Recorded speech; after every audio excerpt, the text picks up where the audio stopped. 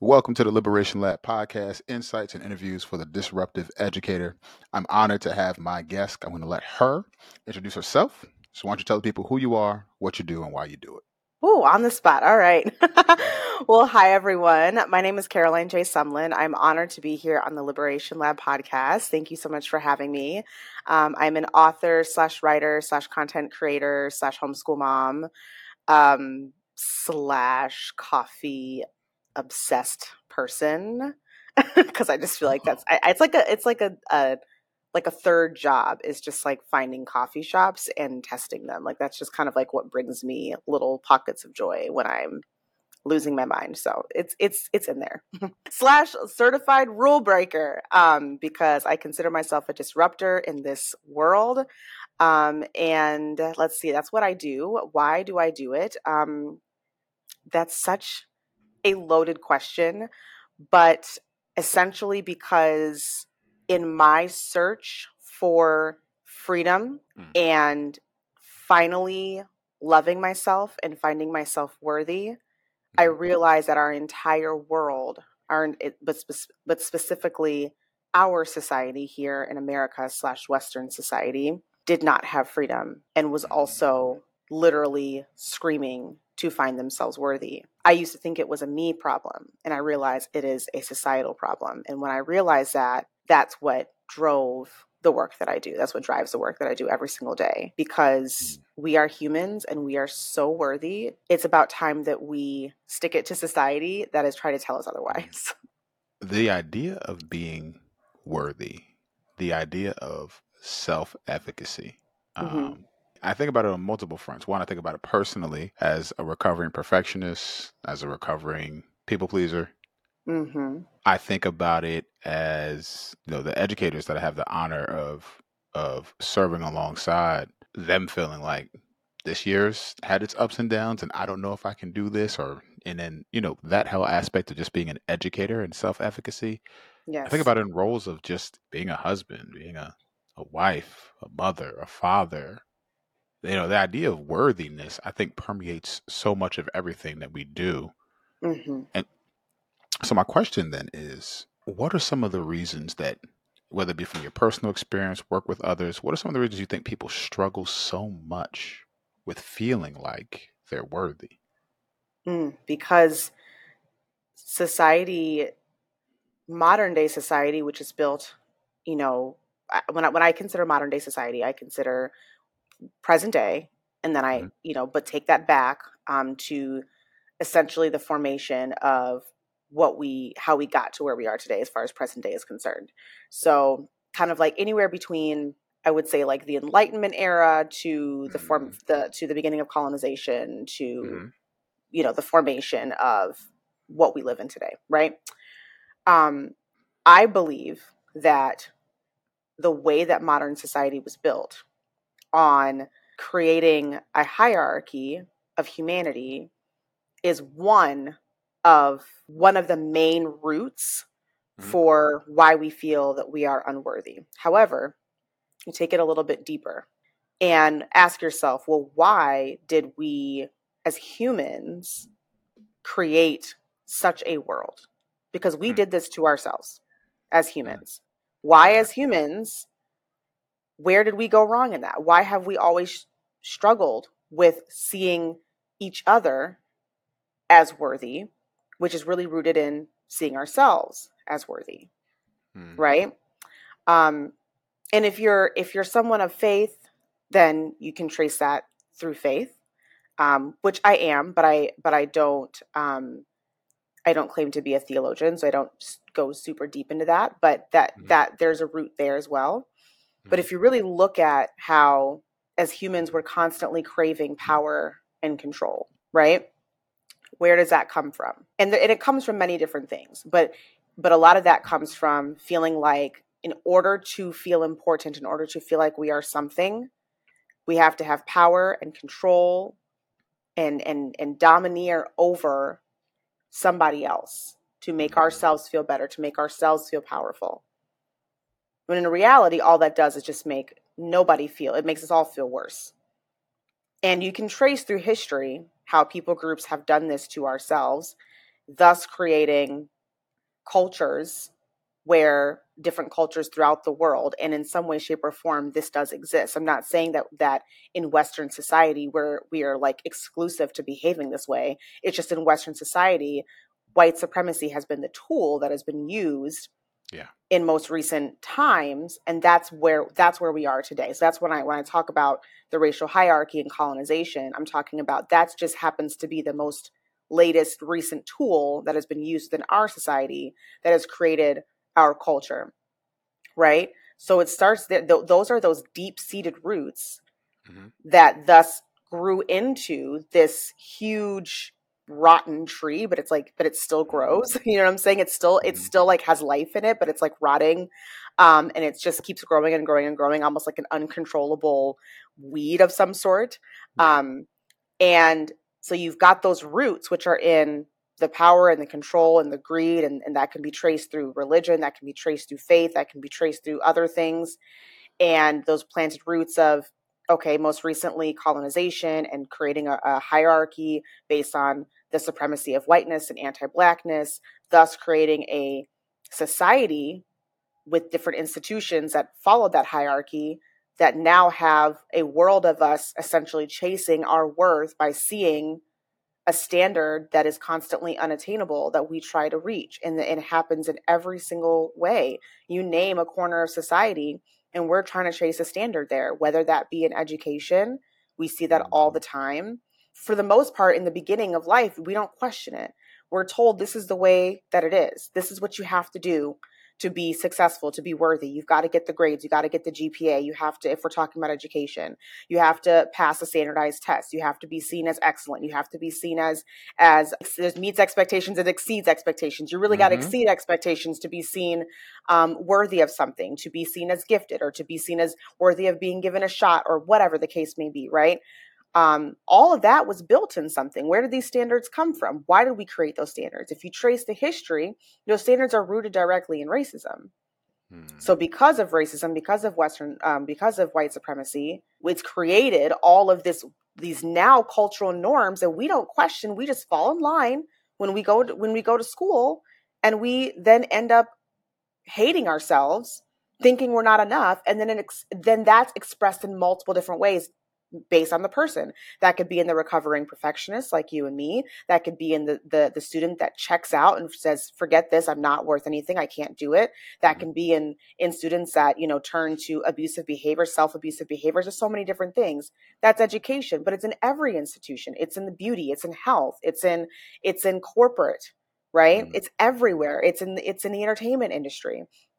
And that's my long-winded answer that has fascinated me so far. This is the conclusion that I came to, and this is why I wrote my book. So, so since we're here, plug the book. What? Tell us about your book, the title, um, and um, it's kind of been the guide, the signpost, the guidepost, if you will, for our conversation. We're kind of framing it around this work that is coming out that I have pre-ordered. So I'm very excited to get my hands on my copy. But tell people about your book, your title, and things like that. Well, I'm so grateful that you've pre-ordered. The title of my book is "We'll All Be Free: How a Culture of White Supremacy Devalues Us, and How We Can Reclaim Our True Worth."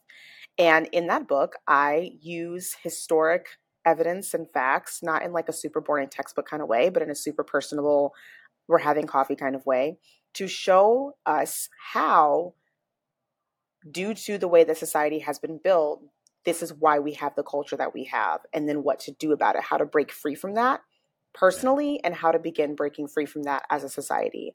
Um, and because especially, and I actually start the book in a certain way where I actually begin talking about our individual trauma, because we all have some sort of trauma in our lives, and a lot of times we like to stop there and think, okay, well, what happened to me? This is why I don't feel like I'm worthy. If you would have asked that question to most other people about why do people not feel like they're worthy, they'd be like, well, when I was little, someone told me I was dumb. When I was little, someone did this, da da da da, right? Or this, my parents divorced, or someone abused me, or I was adopted. That's me, that's my story. um, which we have in common. Hmm. um, so but we stop there. We stop with the individual and think, oh, that thing happened to me, so I don't feel like I'm worthy, so I have to try to figure out how to undo that thing in myself. But Establish. Yeah. that's actually not getting us very far. Because let's take it. I'm realizing when we put band-aids on things, that's what we do as humans, as a society. We like to put a band-aid on it, Yep. instead of actually figure out how to heal the wound and where did the wound come from in the first place. Yeah. It's like when you get a chronic illness. Like I was diagnosed with Hashimoto's 2 years ago, and I could just be like, all right, well, that happened to me. I can just take some supplements or take some medication and just figure out how to move forward. Or I can figure out, where did that come from? Why did my body begin attacking itself in this way? Hmm. Right? It's the Hmm. same thing here. So when you get to your individual wounds and traumas, you can actually more than likely trace those back to even white supremacy. What is it that has caused marriages to struggle the way that they do? You can trace it back to white supremacy. What is it that is causing so many families, particularly Black and brown families, to be separated and be placed into homes rather than families being supported to raise the children they gave birth to? You can trace it back to white supremacy, right? Patriarchy, misogyny, all of those other systems of oppression. Hmm. You can, Hmm. in our society, I understand that a lot of these have existed before white supremacy, but in our society, they're traced back to white supremacy because that's how they've been used in our society, Yeah. right? Yeah. So I actually do a lot of personal connecting in the book and help people understand how their individual traumas and wounds are connected to white supremacy, and then how white supremacy culture essentially adds salt to that, right? So you Hmm. have your maybe you're someone that struggled with your body image, but you think it's just because that your mom talked down to you about your body and was constantly telling you that you needed to watch your weight and watch your calories. Okay, well, where did she get that from? Well, you trace back the roots of body image and diet culture. You can trace that back to white supremacy and racism, where white women were told that in order to essentially save their race and well represent their race, excuse me, they had to be thin. They had to be thin. They had to be skinny, because to be fat was to look and act like a Black woman who was a mammy, who was illiterate, who was Hmm. worthless, right? Was why Wow. we fear the Black body. So all of it is connected, Yeah. but we don't take it back that far. We just think, well, I have this issue. My mom did this to me, and you stop there. And then you wonder why you actually don't ever get full clarity and why you continue to struggle with this thing for the remainder of your life, because you don't know the truth behind where it came from. You're establishing a process for healing and for freedom for the folks who are listening, but you are repeating a phrase that some who might be listening might misinterpret. Mm. You are saying white supremacy. So I'm going to ask you a question because we've been rocking for a while, so I already know. Yes. But when you say white supremacy, do you mean white people? No. It's like one of those moments when I'm sorry, I'm going to answer the question, but Please. I was so because I didn't explain this in my introduction. I'm a former educator. I'm a former public school educator. I educated for 5 years in special education, so I already know the deal. And you know how when you have like a guest presenter in your classroom and you want your students to like learn something, so you Yeah. ask like, what you like raise your hand and they're like, Miss Snowden, that was my maiden name. Yeah. What's your question? And you're like, tell me. Da, da, da, da, da, da, da, da. One of those really like staged questions so that they teach Absolutely. on the moment. That was it. That's what you 100%. did. 100%. 100%. 100%. Yeah. No, I don't mean white people. Um, White supremacy is, I hate that it is such a controversial thing. I understand that it's a controversial thing because when you when we've been taught about what white supremacy is, we've been taught that it is the white extremism that historically and presently exists. Whether that be the KKK, or in the 90s, the skinheads, and now what we see today with the Proud Boys and whoever the other groups are, because really, are they really worth being named? No. The idiots that, marched on the state capitol on Mother's Day with their, their masks on, whoever they were. That's what you think, right? Hmm. And once racism was illegal, quote unquote, um, and it became uncool to be racist, and I put all these things in quotes because no one stopped being racist. They just stopped doing it outwardly because they didn't want to lose their job or something like that. Hmm. Um, that became such like a hush hush thing, and it became, you have to present yourself as being good, friendly white people because you never want to seem like you don't like those coloreds. Um, so that's why when we talk about white supremacy now, white people feel like they're being attacked. But white supremacy is the term that we use to define how specifically our society was built. Because if you look at the structures of our society, and when I say structures, I mean everything from the Constitution and Declaration of Independence to individual institutions, the institution of chattel slavery, the institution of the Black Codes, the institution of Jim Crow, the institution of education, the institution of health, the institution of media, any institution, housing, the institution, the economic institution. These are all institutions, business institutions, the banking institutions, you name an institution. And you Right. look historically as to how those institutions were built. They were built strategically to ensure that yes, in this case, white people were at the top of the social ladder. Hmm. Always. They Hmm. had more, they it was designed to ensure that white people had more money, more opportunity, and could, even once illegal, could still separate themselves in a de facto sort of way from Black and brown people. Right. That is white supremacy. There is no denying the existence of this, because you can look in the history of any institution and you can see evidence of laws and homeowners associations that wouldn't allow Black people to move in, and I mean, and these are some of the more broad things we talk about, like redlining. But you can even look in, I would encourage you to look into, if you work for a corporation that happens to have been around for quite some time, look into the history of their bylaws and look into their hiring practices prior to a certain date, and even be surprised at and how recent those things probably have even changed, or maybe haven't even changed. Yeah. So yes, that is white supremacy. That's why we say it's a systemic thing. Does that mean that all white people are socioeconomically at more advantage than Black people individually? No. Or people of color? Absolutely not. But as a whole, do we see that exist? Yes. And it's not even just socioeconomic. Look at any sort of statistic Yep. between the racial groups, and you will see strong disparities, with most likely the Black people, specifically us, um, being at the bottom of that. When you look at any sort of health rate, when you look at any sort of death rate, when you look at suicide rates, mental health rates, education, all of the, why do those gaps exist? They did not just get there because, for whatever reason, you all have convinced yourselves that Black people are inferior, you know? Absolutely. So yes, that is white supremacy. But no, it does not mean all white people, all white people, all white people. That's not what we're saying. White supremacy culture is the culture that we live in. Okay, it's our dominant standard American culture. Let's be Right. real. Let's call it what it is.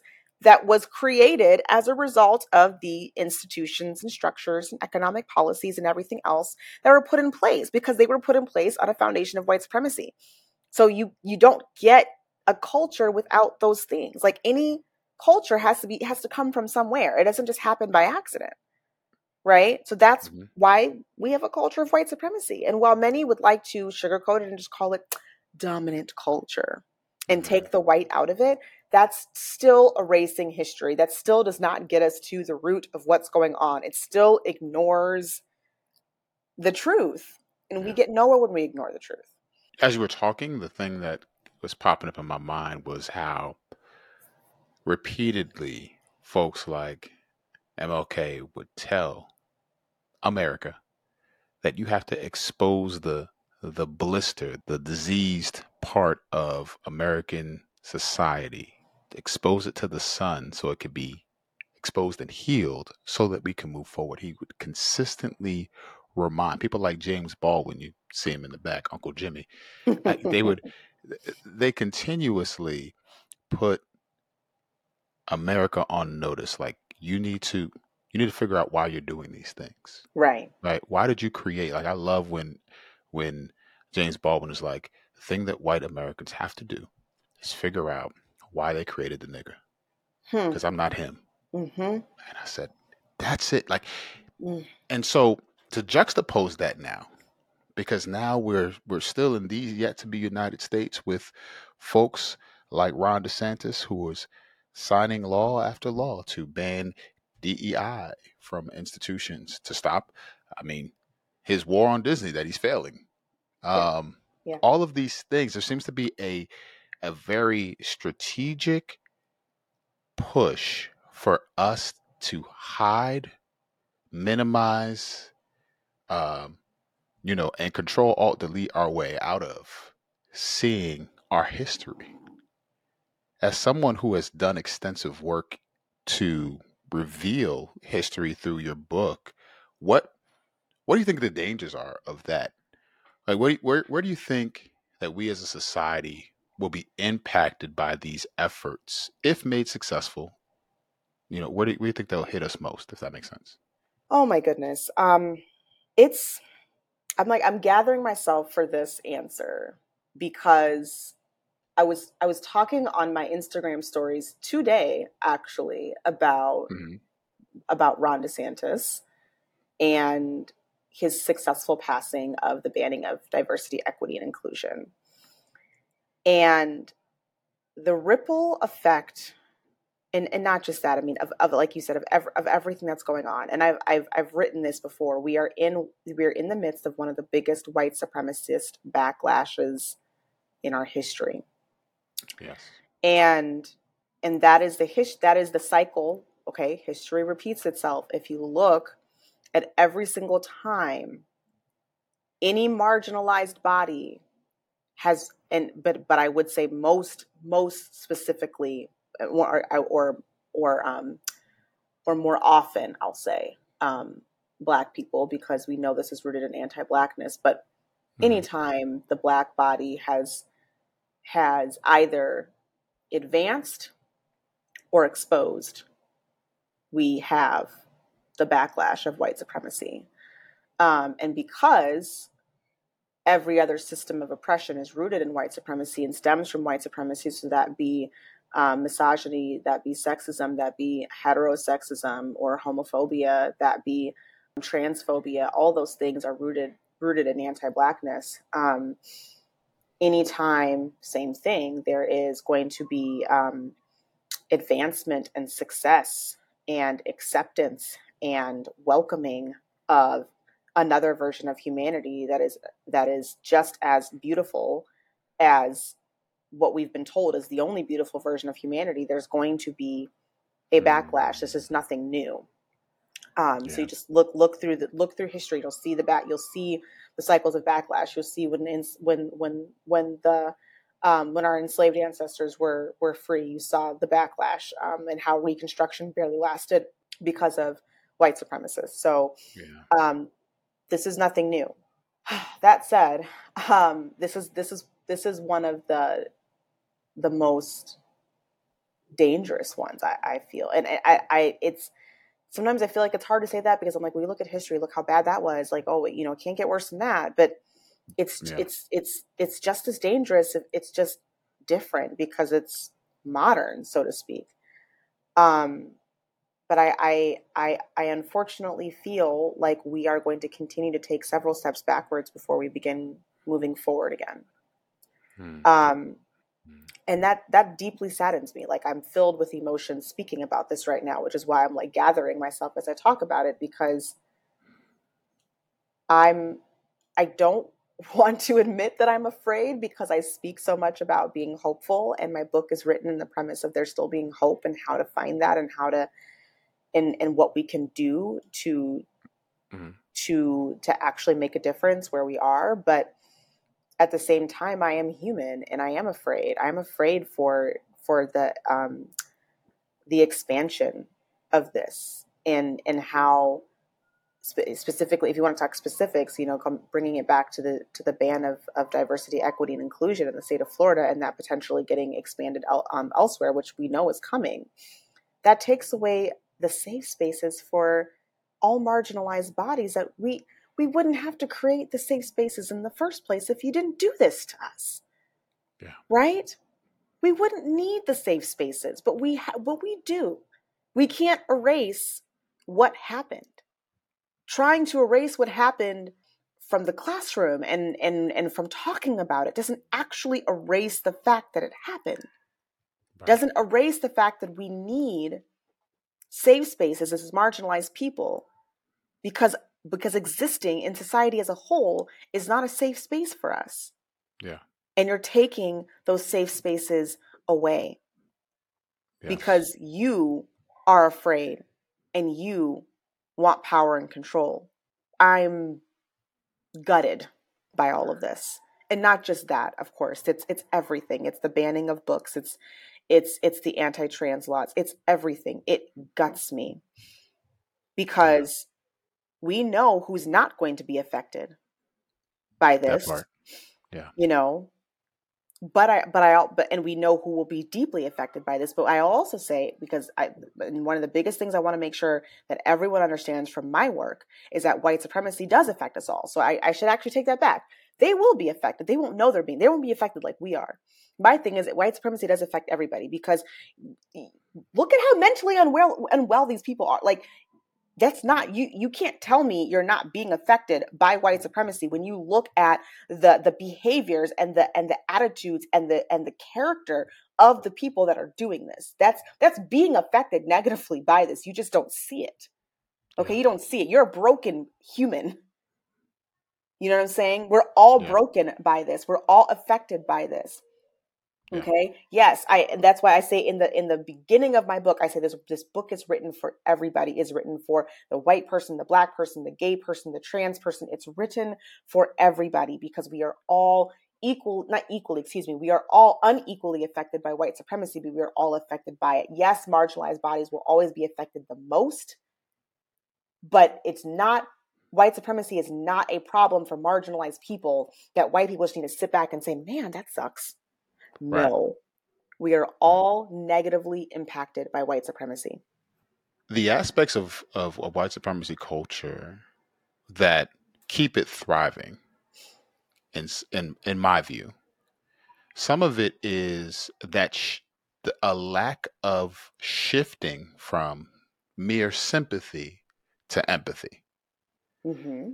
I'm sad for you to go through that Mm-hmm. versus let let tell me what it's like to put on and walk in your shoes, and even though it doesn't fit my narrative, let me accept what you're telling me because you have to live there. Like, and then I make your problem my problem because I'm hearing you. Like, Yes. those those things are, I'm going to say they seem like they are on life support in recent memory. Yeah. And so I think about it this way too. When you remove knowledge from folks or the opportunity to learn, you put people um, in a state of ignorance that will be rewarded. Yes. So you could essentially go through now a history class in these states that are banning DEI, banning all these different things, banning CRT, but have no idea what it is. Like, Hmm. all of these efforts, you could get an A in that class and then have the mark that you have done it well and still be ignorant of Mm-hmm. so much more. So now Yeah. we're not only um, saying, hey, these things are removed, but now we're rewarding ignorance. So when people have an ignorance that is rewarded and reinforced, it is that much more, um, it's harder to fight almost. I think about it this way. I remember watching the movie Higher Learning. Have you seen that? I haven't. In Higher Learning, uh, Ice Cube, uh, Omar Epps, Tyra Banks, like these are some of the key. Uh, Lawrence Fishburne was a professor. Um, Why haven't I seen this movie? you, That's you the question right there. go back after this Let me go moment, back write and that down. write that down so I don't, I clearly need some my own education because where was I? Probably being shielded by stuff from my mom. Let's be real. Anyway. It's and listen, I could see why with what I'm about to tell you. So in this movie, you see there are two sides to this college experience. Um, this one white gentleman, I forget the gentleman's name who plays him. I see him all the time on Fox Sports. He talks sometimes. He's like a star that they bring in and things like that. So he he comes in and he gets rejected by people. He's kind of an outcast, and so he kind of goes to this white terrorist organization, becomes a skinhead. And so he's trying to get to power because he knows what it's like to be, in his view, powerless. He's been excluded, he's not accepted by his own, and so he kind of goes to the extremes to try to get this power. Hmm. And through the indoctrination of it all, he takes that power and the ignorance that he got reinforced with, right? So now he's lashing out at people. He's saying things towards like Ice Cube and Omar Epps to the point where he takes an assault rifle, goes up on a roof, and shoots people and basically kills Tyra Banks in the movie. Sorry, spoiler alert. Um, I'm okay with spoilers. It's okay. okay. And my point in bringing that whole thing up is the character that I'm speaking of had a reinforced ignorance that made him believe that he was justified with every pull of the trigger. And when you see him kind of um, meet his demise and all the things at the end, you see how even in the response of police officers and things like that, it was still coddled and reinforced and all of those things.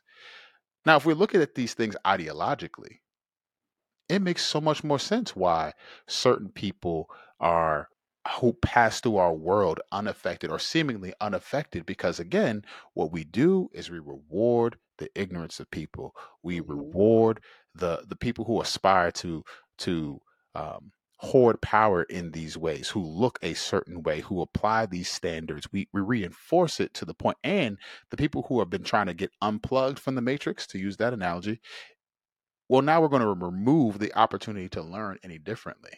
Hmm. So what we've done is accelerated the learning of the dominant culture of white supremacy culture in folks by removing the alternative. Yes. Yep. And now I think about that as an educator, as a school leader. I think about that in my schools Hmm. and the effect that that has, because I'm going to teach kids the truth, full stop. Hmm. But what if when I teach kids the truth and I show them historically how these things have merit, they go out to a world where now to get that college degree, they got to deny the truth that they know. Whew. Oh my God. Those are the things I Hmm. think of. Does that make sense? What I'm saying? Gave me chills. So yes, I think that there's so much at risk there, absolutely.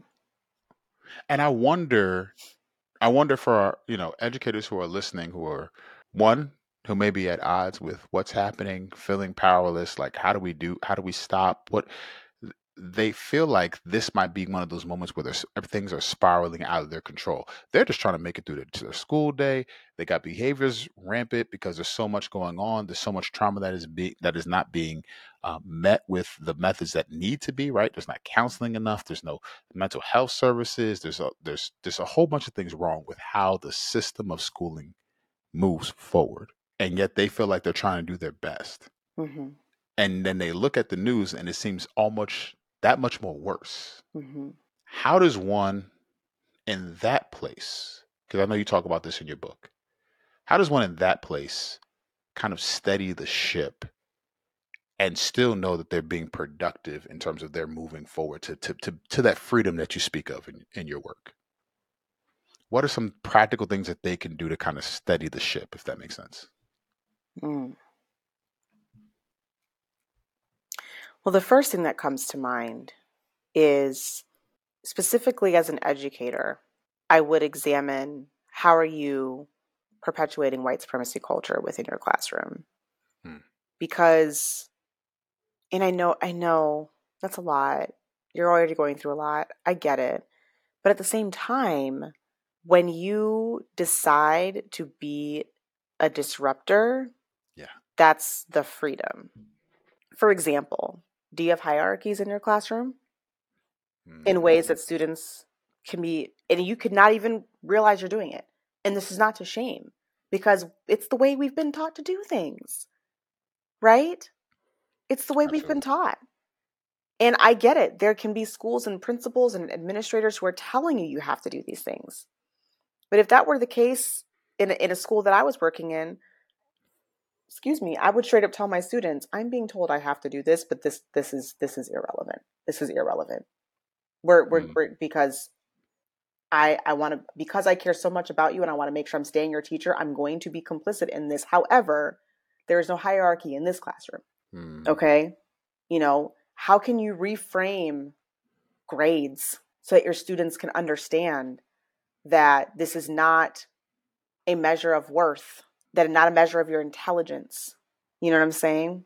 Um, all those things that we normalize in the systems, how can you be, even if it's something small, be a disruptor in that, and help you and your students realize that the power, because we've talked about power so much, and I've been racking my brain as we've been talking and thinking about this. Is I feel like this is like the next book or something like that, to really help us understand, okay, now. like to help us understand the human need for power.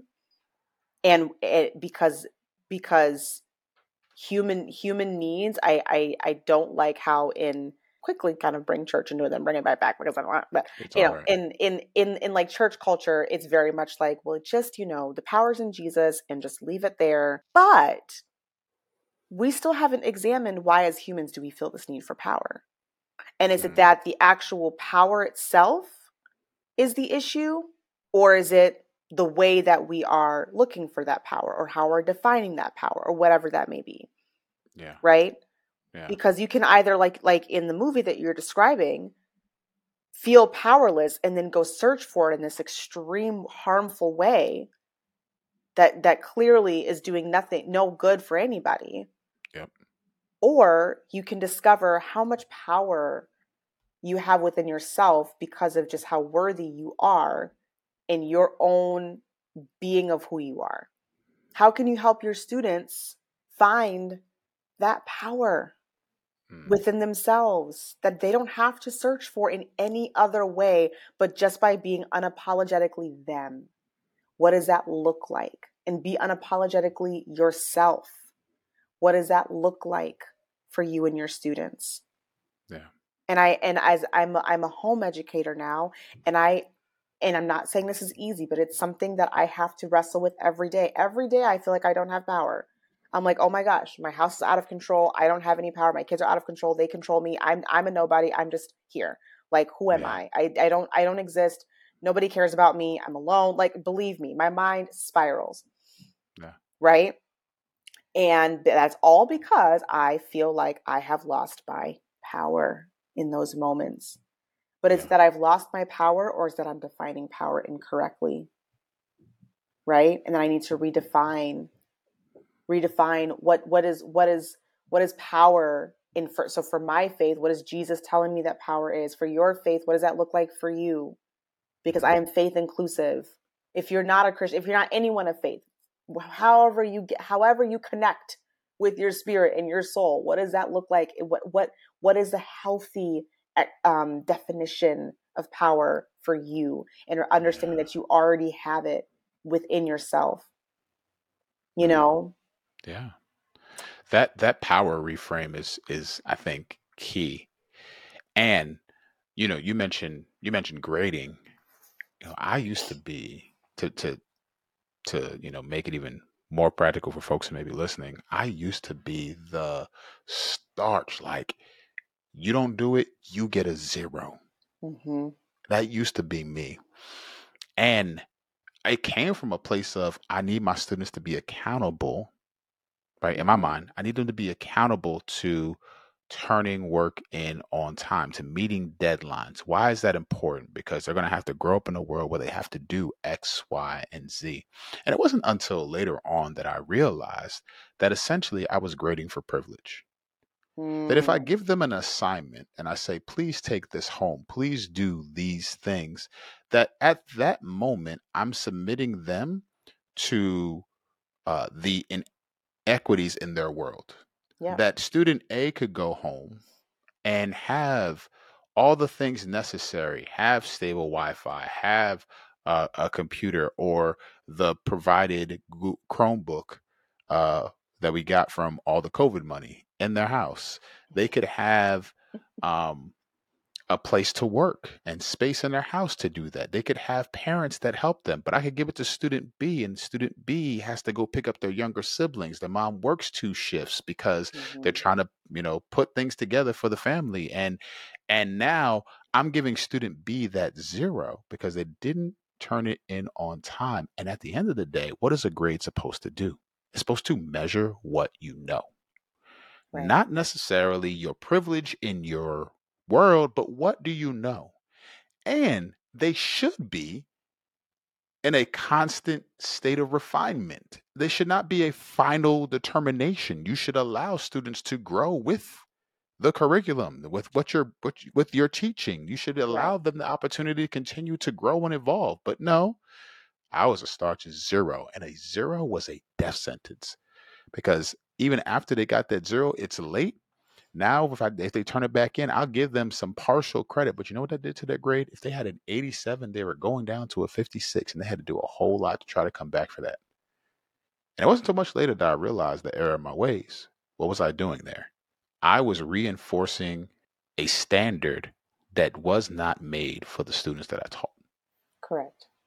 And reinforcing that standard, I was saying that this is the most important thing. I don't care what's going on in your life. I don't care what the hand you've been dealt. You turn in things on time. Why? Because I am your teacher and I'm in power. I'm in control here. Mm-hmm. I would have never said it that way, Yeah. but that's exactly how I ran my classroom. Mm-hmm. So I think about grading. Not only that, I think about behavior. I have I stepped into the APC this year, and I'm being honest with you. I've probably been cursed at or cursed out more times than I can count this year. Mm-hmm. And I think people feel like, oh, you're the assistant principal. You have this title. So therefore, you need to walk around in a certain level of authority. You need to walk around with a certain level of power. And kids they need to be fearful of you. Like that's what you need to do. And one, I don't know if you've seen these kids today. They're not They're not they're not worried about your little title. They don't care. They finally I, figured it out. Like these yeah, titles don't matter. they don't matter. Who do you think you are? Right? Right. You wake up just like I do. You put on one pant leg at a time just like I do. Like that's Mm-hmm. their thing. And Yes. so going back to your point, and I want to kick it back to you, when we talk about reframing power, we're ultimately inviting teachers, educators, leaders on what I call a journey to disrupt. Yeah. How do we disrupt the things that we are seeing that aren't serving us and aren't serving our students? Here's the problem, though, and this is where I want to kick it to you. To ask somebody to disrupt is asking them to lay something on the line, Yeah. even if it's just a moment's comfort. So if I'm an educator who hears you and is like, yeah, I hear you. That makes sense. I need to change that. Or I could do this, but fill in the blank. And I have that in mind. in my mind. What advice could you give me to help navigate beyond that? Does that make sense what I'm saying? It does. Man, you and these heavy questions. Because I feel like actually heavy's not the word. Layered. Layered is the Yeah. word. Because that fill in the blank could be so many things. And that's Yeah. gonna change the answer. Um, but let's say for example, it's the moment of discomfort. Yeah. Right. That's a more simple one to go with because your job's not on the line or something like that.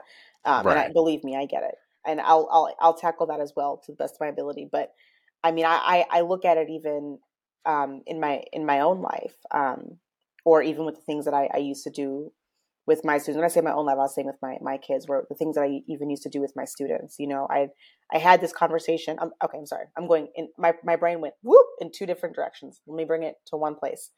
I had this conversation with my daughter the other day, and we were talking about why I chose to take all of the toys out of our home that have noises and flashes and all that. I did that like a few like when she was 2, when my youngest was a baby.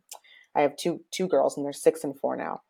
Um, and so my 6-year-old is very inquisitive, and we're having all these questions. She's trying to figure out like, what was life like when I was 2, and I told her, and kind of just fell into this conversation about how I took certain toys away because I was working a different job at the time, working from home, and I wanted to really train her to be able to use her imagination and freely play without falling into the I'm being entertained default that a lot of culture today with the way we treat children is, with all of the toys that Mm. entertain them, right? We look Yeah. at the majority of kids these days, and I'm not saying this to judge, I'm saying that this is what we've been conditioned to, right?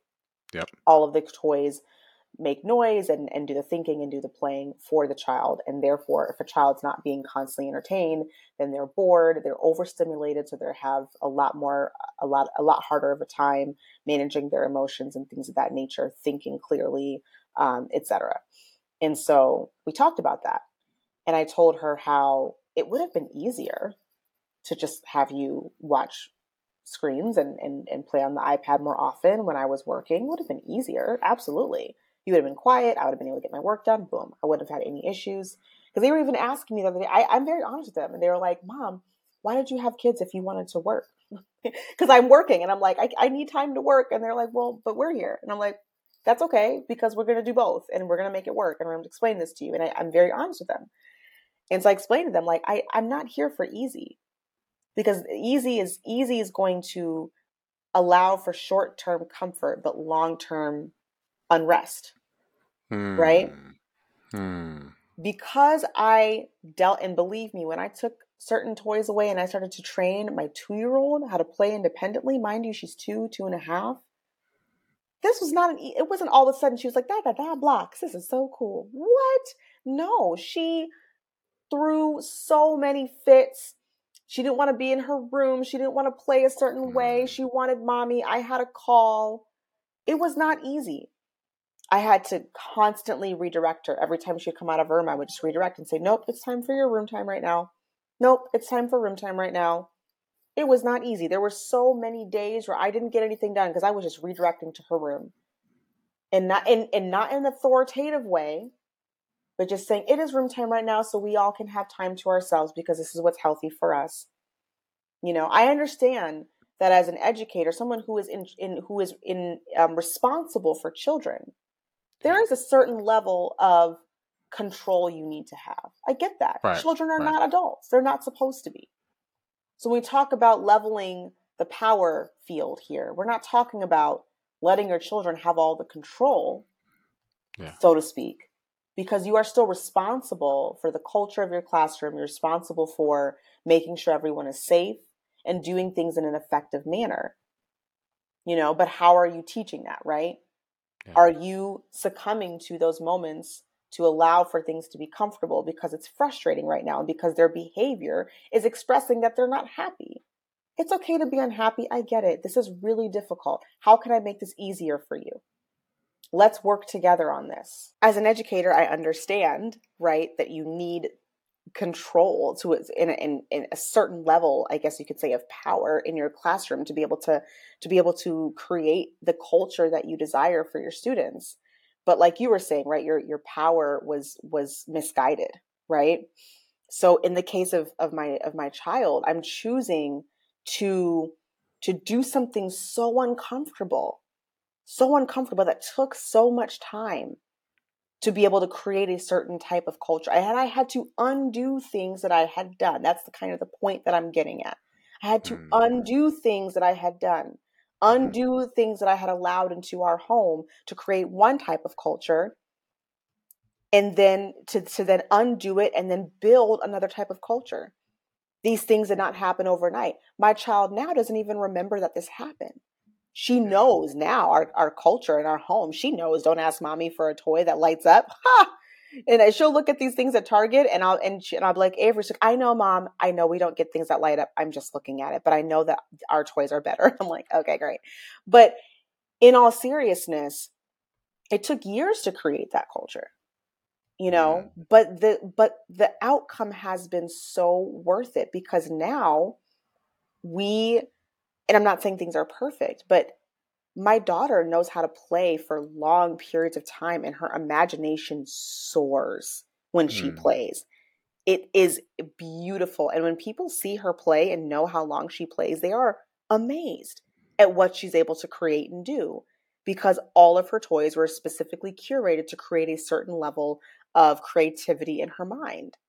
Right. So Mhm. that's obviously not the same exact thing, but that was an example of how I had to undo a culture, get uncomfortable, not go for what was easy to create the culture that I desired and that I knew was going to be best for us both, and make sure while I was doing that, Mhm. that I was approaching her as an equal partner in this.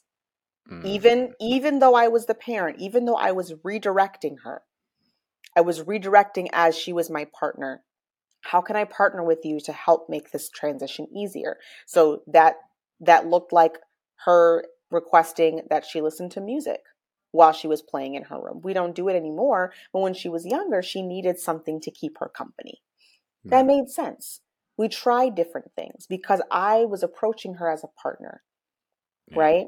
So for the example in the classroom where maybe you're realizing that you need to approach your students more as a partner, but in doing so, you're going to have to undo some harm that may have been caused. You're going to have to rebuild some trust. Yeah. You're going to see the pushback and the behavior before you see the reward, because their behavior is their way of communicating an unmet need. Yes. I hear you. I see that you have an unmet need. I didn't meet that need. And that's my job as your educator to make sure your needs are met. Tell me what I need to do. Okay. That's how you level that playing field, so to speak, and that hierarchy in your classroom without, so to speak, losing your position of, I don't want to say authority, but the trusted adult that that they're still supposed to trust and respect and understand that you are still the adult in the classroom, right? So I hope that that helps. Now I understand that there's other fill in the blanks, though. I get that, right? Yeah. That could be, it could be something that is a little bit more on the line with your job. I Yeah. and same thing, right? It's one of those situations where it's like I can't give a tangible response, like here's what you can specifically do in your classroom. But if I were in your shoes, I would be asking myself, well, what is in my control, Yep. right? What can I do? And if there's something that is outside of my control, like just say, for example, standardized testing, right? Mhm. So in my book, I talk about the history of standardized testing. The history of standardized testing is actually rooted in eugenics, Yep. specifically racist eugenics, right? So understanding that and understanding why it was created, understanding that standardized tests are created with specific biases, how am I helping my students prepare for this with that lens? How am I, connecting with my students and meeting them where they are in an honest way that doesn't tell them that this test is their measure of worth or intelligence. Helps them Mhm. understand that while this is something that we shouldn't have to do, we have to do it because there are things in life that we do have to do. And we Mhm. can either choose to conquer that thing, even if we don't agree with it, because we don't want it to win, right? We can look at it like a challenge. And we can do that Mhm. thing together while still Mhm. understanding that it's not the most important thing, and approach it that way. And then when you're practicing for these tests and you're doing those practice questions, how are you helping your students relate to that material, understanding the biases that are at play here, and being honest with them as much as you can in an age appropriate manner in that scenario, right?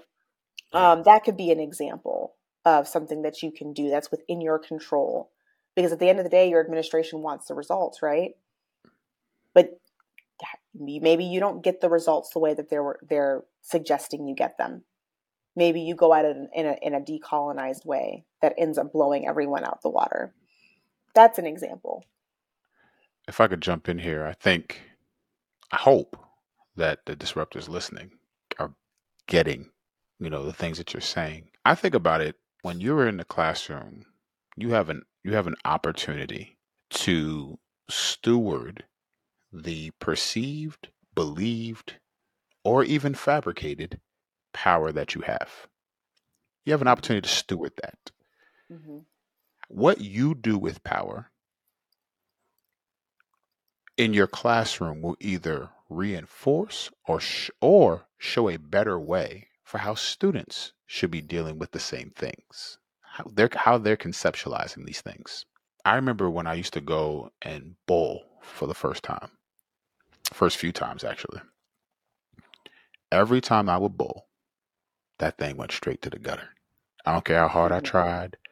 I would try really hard to get it down and hit these pins. And sometimes I get a few on the right, but inevitably I was going to get somewhere near the gutter, if not in the gutter.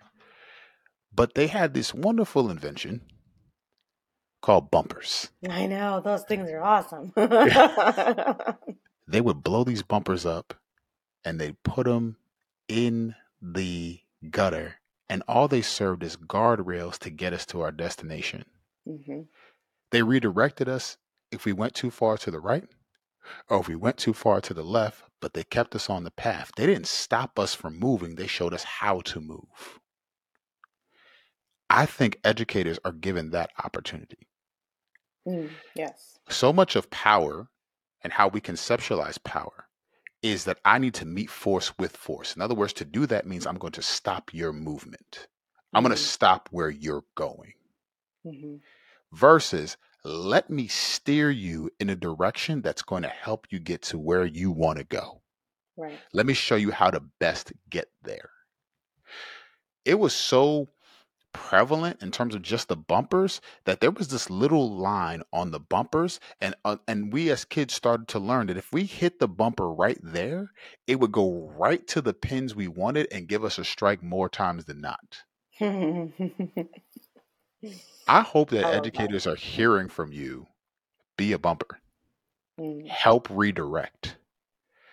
The thing though is, as a guardrail, you stand in the gap for others and you kind of lay your power down in some ways.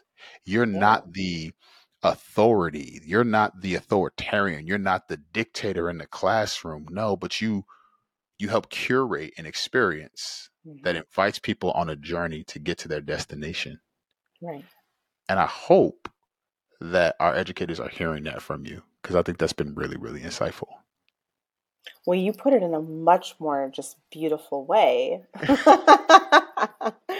So to summarize my long-winded answer, be a bumper. That's much more eloquent and illustrative. But in all seriousness, yes, I absolutely 100%. For folks who are uh, tapping in and this is their first time hearing you, being connected to your brilliance, where can folks get in touch with you?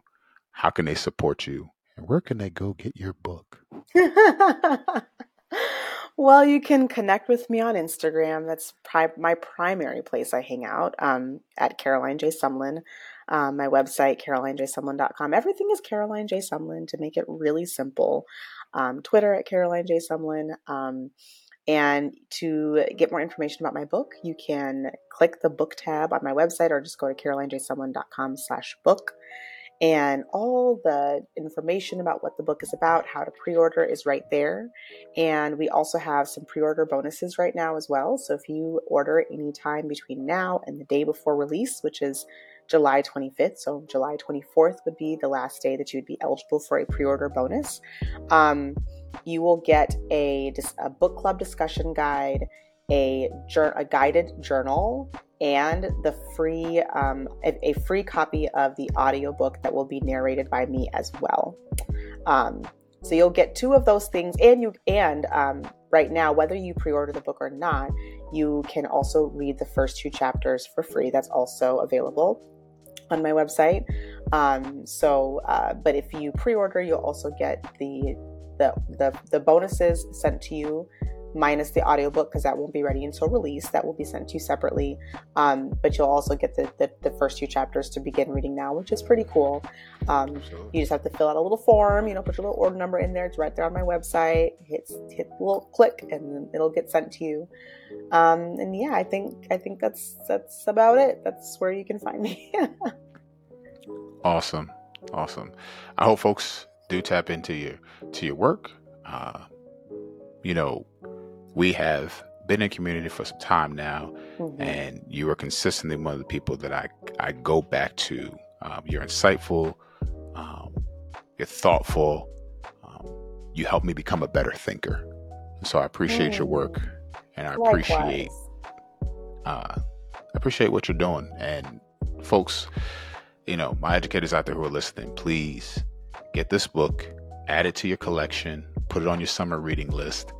And yeah, man, let's continue to disrupt, because our kids need it. Our world needs it. So good. Thank you so much for having me. It's been an honor to be here. Any final thoughts before we close out? Anything to, as we're having this discussion to educators as the work that you do, any final thoughts? No, I think one of the biggest things that I always feel the need to remind people is that you deserve your liberation. You deserve freedom. So much of our struggle with worthiness, bringing it back to that, is that we don't feel like we deserve it, and we do. You don't have to do anything to earn it. Just as you are, you deserve to love yourself. You deserve to find yourself so worthy. We all do. Your students do. And there's something we have to do to earn that. So I think that's something that kind of keeps coming back with most of the people that I interact with in my community, is this struggle with feeling like you even deserve that. And I struggle with it too. I really do. Even though something I teach on, I still struggle every single day with whether I deserve this or not. We all deserve it.